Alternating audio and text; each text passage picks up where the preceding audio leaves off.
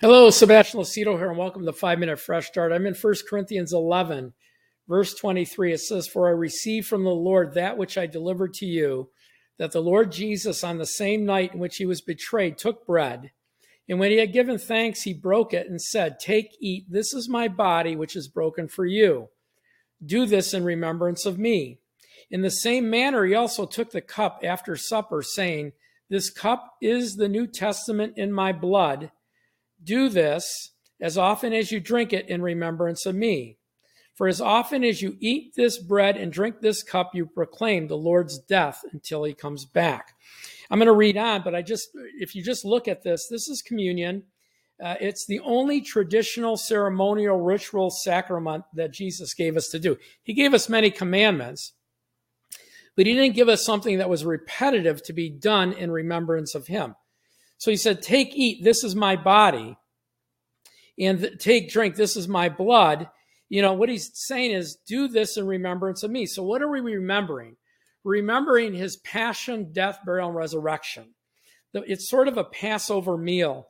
We're remembering what was required, the sacrifice that was required for us to bring us new life, to bring us salvation, to bring the new birth, to bring the forgiveness and forgetting of our sins, to bring us into a covenant where we become sons and daughters of God.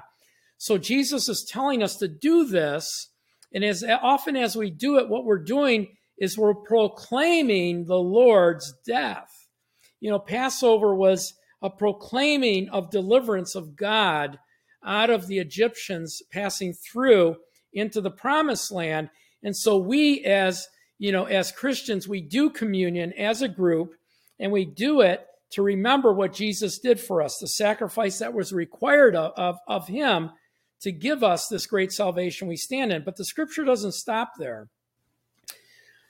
Verse 27 says, "Therefore, whoever eats this bread or drinks this cup of the Lord in an unworthy manner will be guilty of the body and blood of the Lord. But let a man examine himself, so let him eat of the bread and drink of the cup. For he who drinks in an unworthy manner eats and drinks judgment to himself, not discerning the Lord's body. For this reason, many are weak and sick among you, and many sleep or die. For if we would judge ourselves, we would not be judged. But when we are judged, we are chastened of the Lord, that we may not be condemned with the world."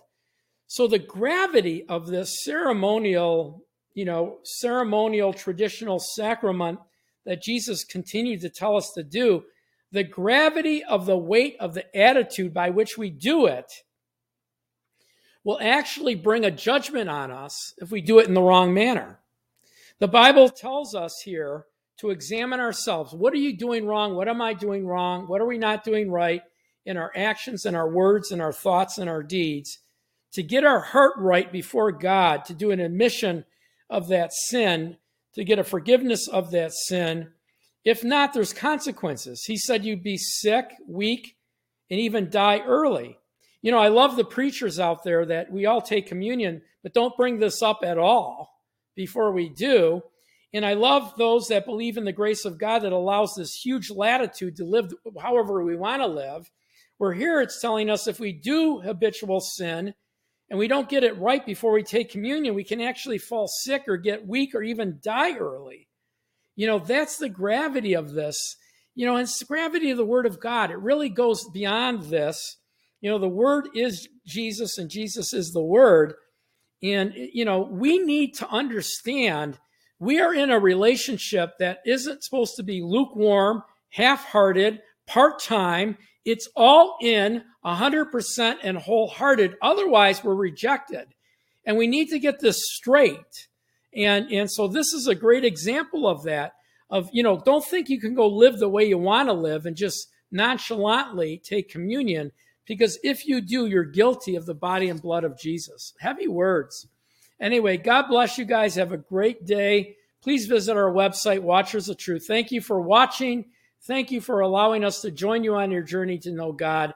And those of you partnering with us, thank you for making it all possible. God bless you guys and have a great day. Thanks.